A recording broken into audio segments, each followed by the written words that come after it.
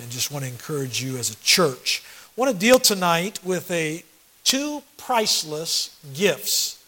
Two priceless gifts. And I want to tell you how this message came about. Messages come about in different ways. But on Tuesday morning of this week, just a couple days ago, I was having my personal time with God. By the way, I hope you've had some personal time with God this week. I hope that this isn't your only time with God in church, but that you've had some personal time with God. And Tuesday morning, in my devotional Bible that sits by my chair, I pulled out a sheet in the front of my devotional Bible, and it says 100 Promises of God.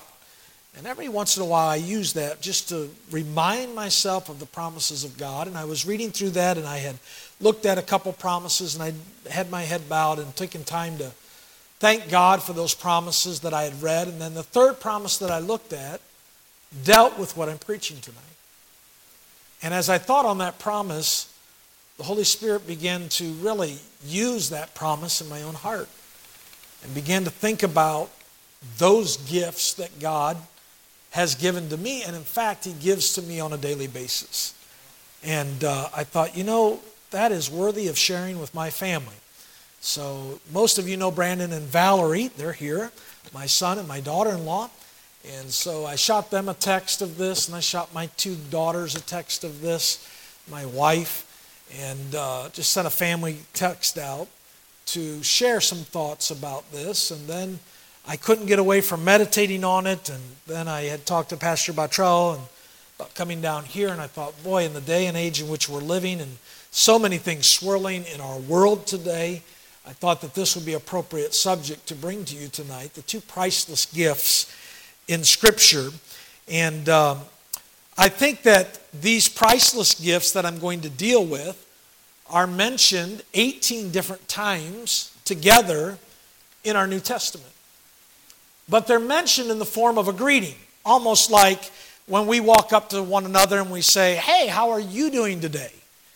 And that's a greeting. We probably don't even hardly think about those words when somebody else says those, because we hear those words so often, or words similar to that. And the two priceless gifts I'm dealing with tonight are words that Paul used in the opening greeting of his letters to the churches.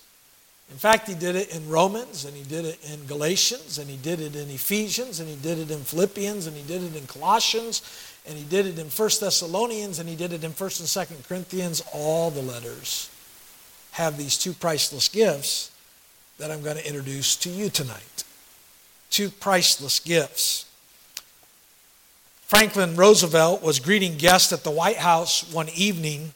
As they came through the reception line, he disliked this ritual, however, since everyone always spoke their rehearsed lines without actually listening to what was said. So he was feeling mischievous one night, and to test others as to whether or not they were really listening in this receiving line in the White House, he shook hands with each person, and FDR said, instead of saying whatever the ritualistic lines were that people were greeting one another with, he said, "I murdered my grandmother this morning." As expected, his guests still spoke their prepared greetings without hearing what he'd said. Until finally, a South American diplomat answered, "Well, I'm sure she had it coming to her." Roosevelt loved it from the fact that somebody was listening. Could it be when we read the epistles to the churches that we read these words often and don't take time to think about them? Either they were written just as something to fill the introduction of our epistles, or they were written with great meaning for believers. I believe that you would agree that there's nothing that's written in the Scriptures that's just filler. All of it has purpose. Every word is inspired by God. And so what we're looking at tonight in these two words, these two priceless gifts, I think are vital words for all of us. Do you want to know the two priceless gifts yet? Would you like to know what I'm talking about? We're getting there. Just stick with me, all right? I love these words because these words are uniquely Christian. It is what separates Christianity from all other religions. These two words that I'm going to be dealing with. Paul opened the letter to the Christians, or the letters in the New Testament to the Christians, because he understood that these two words that we're going to deal with tonight are foundational for our Christian lives. And to leave them out would be to get the cart before the horse in the rest of what Paul would say in the epistles. And so he started every epistle with these two words. The words are grace and peace. Grace and peace. Did you know that grace and peace are offered to all of mankind? You understand that grace is not something that God offers to an individual select few. But the Bible says that God's grace has appeared to all of mankind. In Titus chapter 2, it brings that out. I suggest that all of mankind would consciously or unconsciously long to have, if they knew and understood what it meant, they would long to have grace and peace. I don't know if you've watched any of the news this week, but there's a lot of very wicked things happening in our world. Our world's in turmoil.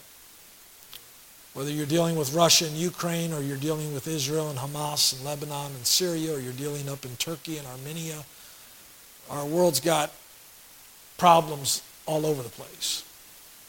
No peace. No peace. No grace. Today and tonight I want to deal with the two priceless gifts by answering, first of all, what is grace? What is grace? What is God's grace? Grace refers to God's kindness toward fallen man. God is kind to fallen man. That is grace. Grace, when we're talking about grace, it's talking about kindness that is undeserved. It is unmerited favor, meaning that we can't earn grace. Nobody earns grace. It is God's gift that He gives to man. It's generous, it's free, it's totally unexpected, it's undeserved. Grace is God giving the greatest treasure to the least deserving. And that's all of us. None of us are deserving. Grace, being justified freely by His grace through the redemption that is in Christ Jesus. Or in other words, when somebody's saved, they're justified, they're declared righteous by a holy, righteous judge, and that's done freely by His grace through the redemption that is in Christ Jesus. And so, in these two priceless gifts, I want you to see the giver of grace and peace tonight. Turn in your Bibles to 1 Peter chapter 5. 1 Peter chapter 5. Grace comes from God. Very simple point as we start into the message tonight. But grace comes from God. Look at 1 Peter chapter 5 and verse number 10. But the God of all grace, the God that has unlimited favor and kindness towards fallen creatures, He's the author of it. He's the disperser of, or distributor of grace. God is the one that puts grace into motion. He channels grace to mankind. Now, think with me tonight. How did He make grace available to you and me? Those that are saved tonight, how has grace been made available to you and me? Primarily through His Son. Primarily through His Son. I want you to look at a verse with me tonight in Ephesians chapter 2. Ephesians chapter 2. We see that God is the giver of grace, and then we see grace and peace that is for sinners. for sinners. You know, thankfully, in our society today, we see manifestations of God's grace. For instance, we see that in the love of parents and grandparents. How they are kind to their children and their grandchildren. We see that in the faithfulness of marriage. I have a man in my church whose wife has dementia and is in stage number, I think, 5 or 6. And for the last 3 years, that man has went down and visited his wife every day. And she doesn't know who he is most days. But you know what? He made a vow. He made a vow to be faithful for better or worse, to love her in sickness and in health. And we see that. We see grace in that. We see grace in the heart of a good friend who maybe knows you very well and loves you in spite of your faults. Grace. We see it in the unexpected kindness of a teacher who spares the student from failure in giving them maybe a grade that they don't deserve at times. And we see grace and peace extended towards sinners. Ephesians chapter 2, look at verse number 4. The Bible says, "But God, who is rich in mercy, for his great love wherewith he loved us, even when we were dead in sins, hath quickened us together with Christ. By grace ye are saved, and hath raised us up together and made us sit together in heavenly places in Christ Jesus, that in the ages to come he might show the exceeding riches of his grace and his kindness towards us through Christ Jesus. For by grace are ye saved." You know, if you're a born-again believer tonight, that is, you've come to a realization in your life that you're dead spiritually, you're lost in your sins, there's this burden of sin that bears down upon you, and sin has to be judged. But God sent his Son, Jesus Christ, in his mercy to die for your sin and to rise again from the dead. And you receive by faith God's grace through his Son, Jesus Christ. For by grace are ye saved. My friend, it's one of the reasons why we cannot preach a works salvation. It's one of the reasons why when we're explaining the gospel to somebody, they have to come to the understanding that there's nothing that you can add to the work of Christ for salvation. For his death, burial, and resurrection is the complete work that's finished, and that's grace. We don't deserve that. We don't deserve what comes with salvation, but that's all grace. In fact, the Bible says here that in the ages to come, not only are you saved by grace, but in the ages to come, the years to come in your life, into eternity, the Bible says here that he will show the exceeding riches of his grace and his kindness toward us through Christ Jesus. Think of his kindness that's manifested to us, that's expressed to us today in our daily benefits that we receive from the Lord. And then one day think of us in heaven, where every day he pours out the exceeding riches of his grace toward us. God's the giver of grace. We're saved by grace. In verse number 8, "For by grace are you saved through faith, and that not of yourselves, it is the gift of God, not of works, lest any man should boast." You know, grace, when it comes to the sinner, needs to be contrasted with wrath. Sin is your rebellion and my rebellion against the Lord. We've all been there. We all are partakers of that. Go back to the first Passover in the Old Testament. Remember that first Passover where God brought judgment upon Egypt, and every firstborn of those people in Egypt would be slain. But God, in his grace towards Israel, said, if you slay the animal and you put the blood on the doorpost, what did he say? But the death angel would pass over you. Wrath, God's wrath being expressed in the taking of the firstborn, but God's grace being expressed in the blood on the doorpost. People look back, well, why did he have that done? Well, in the New Testament, it would be the shedding of the blood of the sinless lamb. That would happen once for all, that when somebody put their faith in Jesus Christ, no longer are they an object of God's wrath, that God's wrath is being stored up until the day of judgment, according to Romans chapter 2. But guess what? We would be the objects of His grace. We would be forgiven. You see, it's interesting that in these passages of Scripture at the beginning of these letters that he says, grace and peace be unto you.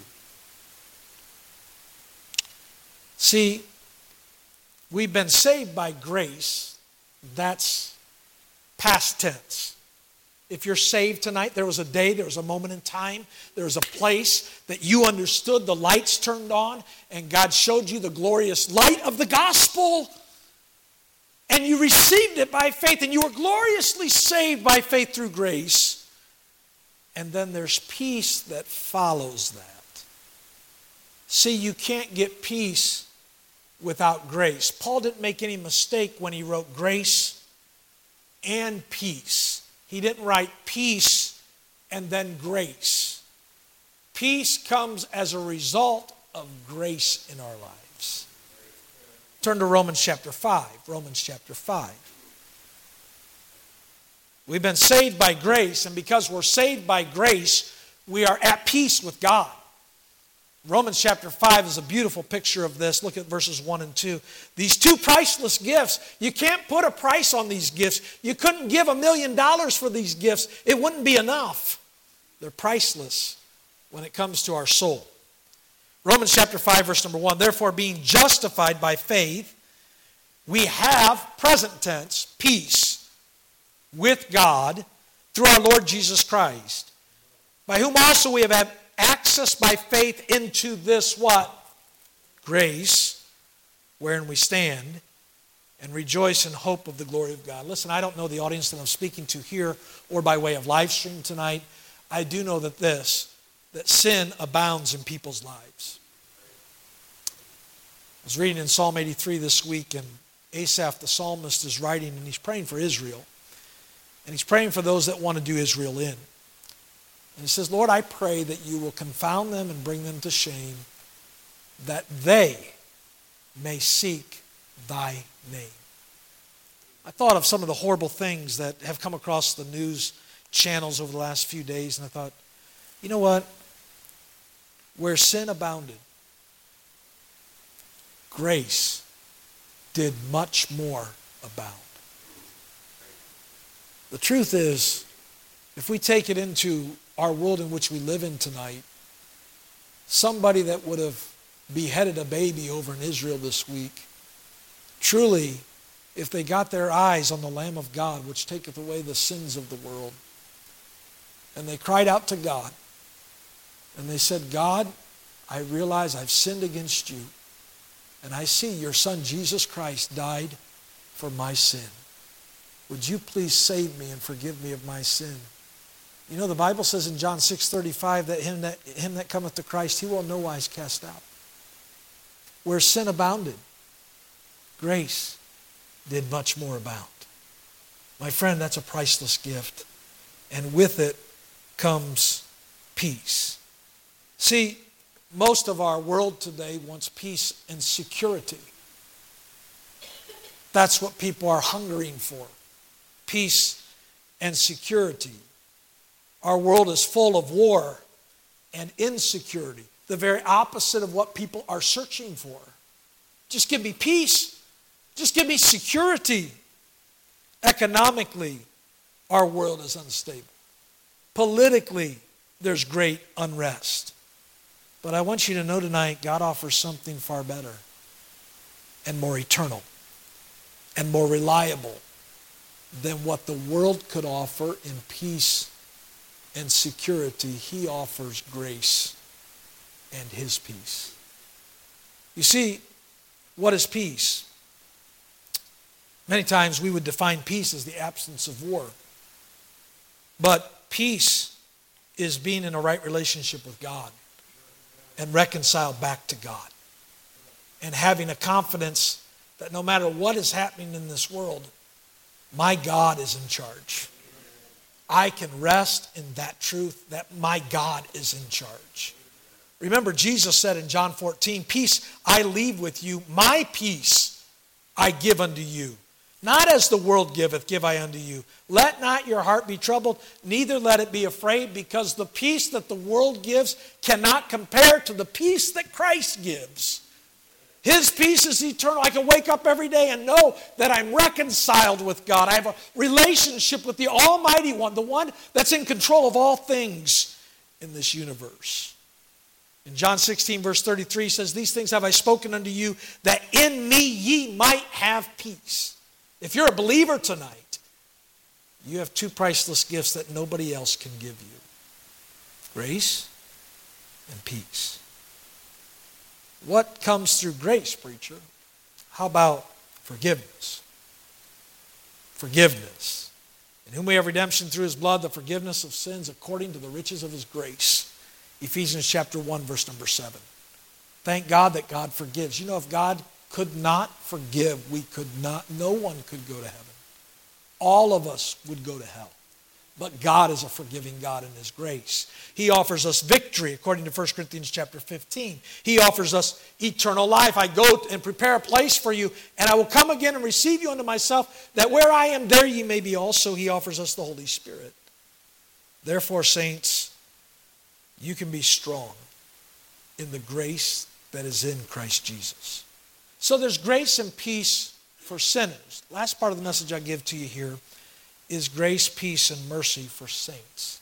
Turn to Ephesians chapter 1. Ephesians chapter 1. I understand, preacher, I understand that we're saved by grace. I understand that it's God's undeserved favor that he bestows upon us through the person of Jesus Christ. I understand there's peace that comes as a result of that. I'm thankful for salvation, but what does that mean to me as a believer in my everyday life?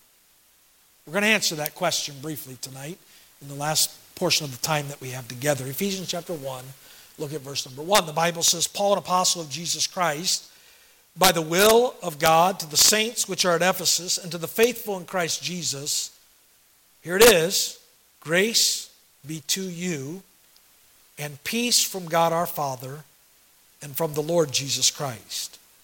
Notice he's dealing with the term saint here. He's dealing with those that have trusted Christ as Savior. The word saint has been hijacked in our society over the years. There's a very biblical meaning to saint. It's dealing with somebody that's saved, number one. And number two, it has the idea of somebody that's been set apart unto the Lord. And so that's who he's writing to. He's writing to saved people that have been set apart unto the Lord. And he says, "Grace and peace be unto you." Now, question. Have they not already experienced grace and peace at salvation? Answer, yes. Yes, the moment you're saved by grace. You have peace with God, like we talked about in Romans chapter 5. So what's he talking about? He's talking to believers, saints that are set apart from what? From this world, right? One writer I was reading said this, it's like a scuba diver. He exists in an alien environment because he possesses special equipment. In this case, the indwelling Spirit of God. Brethren, tonight, we're saints. If you're saved, we're saints. That means we've been saved. That means we've been sanctified. We've been set apart from this world. But we're in the world, aren't we? But we have divine equipment. We have the Holy Spirit. We have grace and peace that we can live with each and every day of our lives. That's what he's saying. And so, grace for the believer is something that we need daily. We need hourly. We need moment by moment. We need God's grace. Grace for the believer means receiving the goodness of God in our lives every day. Now, what does the devil want to do to you? but paint God out to be something that He's not. When every day God is a good God. You say, preacher, something bad came into my life this week. God's still a good God. Doesn't change the character of God. God is known for His grace. Grace is God's goodness and His kindness to people who are undeserving. That's all of us. And so grace on a daily basis is me receiving the goodness of God. Preacher, what if I don't receive the goodness of God? What if I don't look at God like that? Then we get into Hebrews chapter 12. Lest any man fail of the grace of God, lest any root of bitterness springing up trouble you, and thereby many be defiled. You understand that we need grace on a daily basis, and to receive God's grace and God's goodness in our lives, and to see God's goodness. Otherwise, we can become bitter believers. That's not where God wants us to live. And so this grace is vital in our lives. Grace gives us the ability and enablement every day, moment by moment, to do what we should do. Wait, who's the giver of grace? God. Why does He give grace? To show His goodness. Why does He give grace to the believer? But to give us the ability to do what we should be doing on a daily basis. Turn over to 2 Corinthians chapter 9. 2 Corinthians chapter 9 tonight. Two priceless gifts. Grace and peace. 2 Corinthians chapter 9, verse number 7 is talking about giving. Verse number 8, God is able to make all grace abound towards you, that ye, always having all sufficiency in all things, may abound to every good work. Wow. God is able to make all grace abound, put your name in there, to you. That the Bible says you would have sufficiency, you would have ability in all things, that you could abound to every good work that you have opportunity to do. What's the enabler, preacher? What's the energy behind that work? It is grace from God. It is God's grace that He gives to us. Paul said in 1 Corinthians 15, verse 10, but by the grace of God I am what I am. And His grace which was bestowed upon me was not in vain, but I labored more abundantly than they all. Yet not I, but the grace of God which was with me. It is grace that builds us. You say, preacher, then what is peace for the believer? When Paul speaks of peace, he's not speaking of a condition in which there's an absence of war. But he speaks of the confidence we can enjoy because we are not in control of our world, but God is. That's peace. Let's illustrate. You were stopped in your BMW for going 60 miles an hour in a school zone. Nobody has to confess tonight. And that monthly payment on that BMW is draining your wallet. That ticket comes in at about $179 and you don't have it to pay. You appear before the judge with nothing to say for yourself other than, yes, I was going faster than I should in a school zone. He hears that admission, and to your surprise, the judge cancels your fine. That's mercy. You leave at peace with the judge because there's no follow-up court case. The judge comes to you and says, between me and you, you're all clear. That's peace. You go to your bank to pay the next monthly payment on that BMW. You're at about $28,762 on it. And they say, well, we don't know what happened, but there's no bill here. Like somebody paid, says judge, fill in the blank, paid the debt that you owed on the car. That's mercy, that's peace, and that's grace. And my friend, he extends that to us as believers. Grace and peace. Last point tonight is in 2 Peter chapter 1. Not only can we have grace and peace on a daily basis, but we can have it multiplied. What the Bible's saying here is that God, can you get this, Christian? It'll be an encouragement to you tonight. God has new measures of grace and peace available to you on a daily basis. When Paul was writing to these churches, grace and peace be unto you. In other words, it's going to be on its way. And then Peter writes in 2 Peter chapter 1, and he says in verse number 2, grace and peace be multiplied unto you through the knowledge of God and of Jesus Christ our Lord. I don't know if your life is like mine tonight. I assume that it is. My life may look like this. One moment I'm carried by a wave of grace into a harbor of peace during my day. An hour later, I get a phone call that capsizes my soul. All of a sudden, I'm troubled. All of a sudden, I've lost peace, so to speak, within. All of a sudden, anxiety and worry and trouble floods my soul.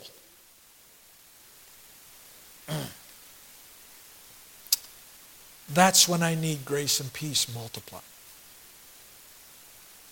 Because I need God to bring me back into that settled and calm soul before the Lord. Bible says here in verse number 2, grace and peace be multiplied unto you through the knowledge of God and of Jesus Christ our Lord. I like how someone defined grace and peace multiplied.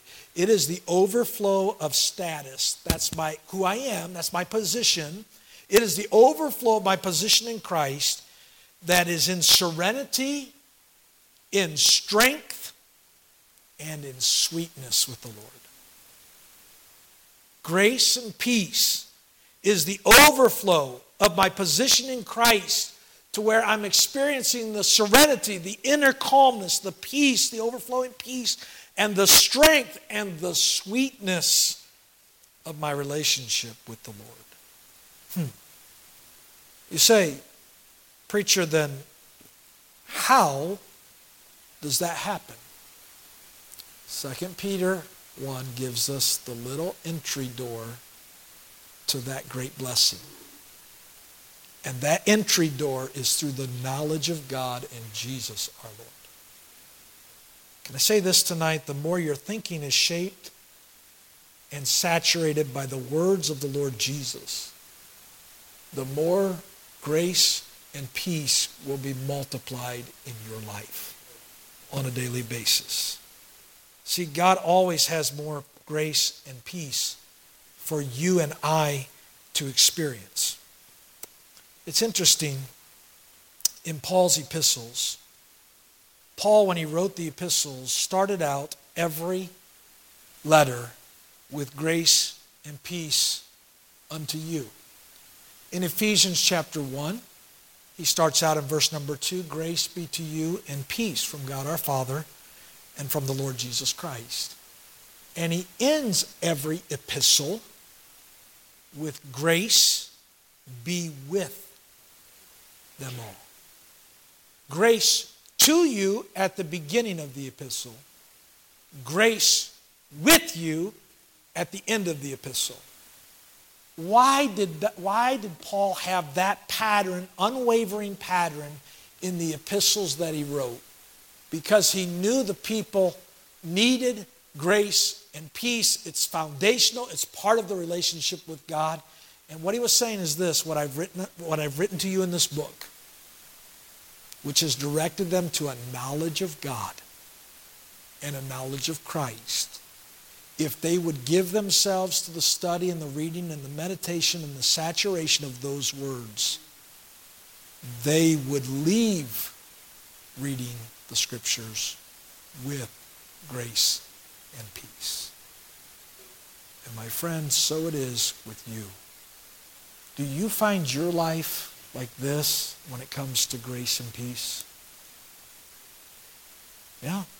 If we're all honest, that would be true of all of us at times. Right? What's going to help me, preacher? What's going to help me to have grace and peace multiplied, abundant grace and peace from the Lord? A knowledge of our Lord and Savior, Jesus Christ. And as you develop in knowledge, and where does that happen? It happens right here, doesn't it? As you get in the book, you spend time in the book, what you're going to see is God's grace and peace be multiplied in your life. Can I share how it works when I teach people on this? At first they come in and boy, they're distraught. I mean, they're just some are in depression, some are in anxiety, some are troubled with just burdens of family and future and burdens in our society and job burdens, and they're just they're heavy. There's a spirit of heaviness that they deal with. And then we work with them in growing in the knowledge of Christ. And you know what? It changes. They have less and less time where they're heavy. And they have more and more time where they experience God's grace and peace multiplied. And my friend, what God wrote, He didn't write for a select few. He didn't write for the rich. He didn't write for the elite. He wrote for the average believer. You can have what God's talking about in the passage tonight. Paul and Peter never assumed your present experience of grace and peace should never be increased.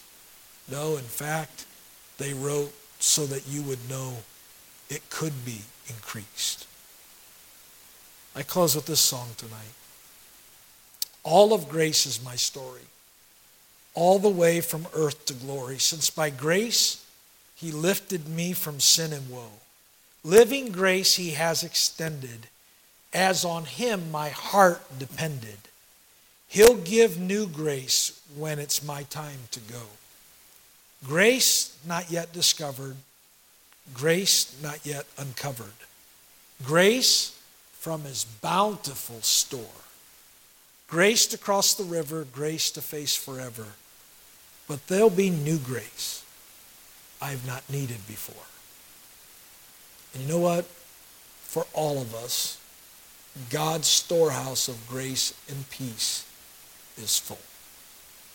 Tonight, believer, I want to give you the opportunity to worship God. In just a moment, we'll have a brief invitation. Give you the opportunity maybe to come to an altar and just thank God for these two priceless gifts.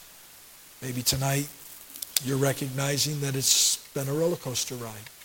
Even in the last week or two, you've been all over the place in your mind, all over the place in your spirit. Your soul's been troubled. You've had restless nights. You're anxious about the future. The world scene is greatly troubling to you. You know, I found this. I can watch news and it never brings grace and peace. But if I substitute time here, you know what I find God brings to my heart? Grace and peace. Your heads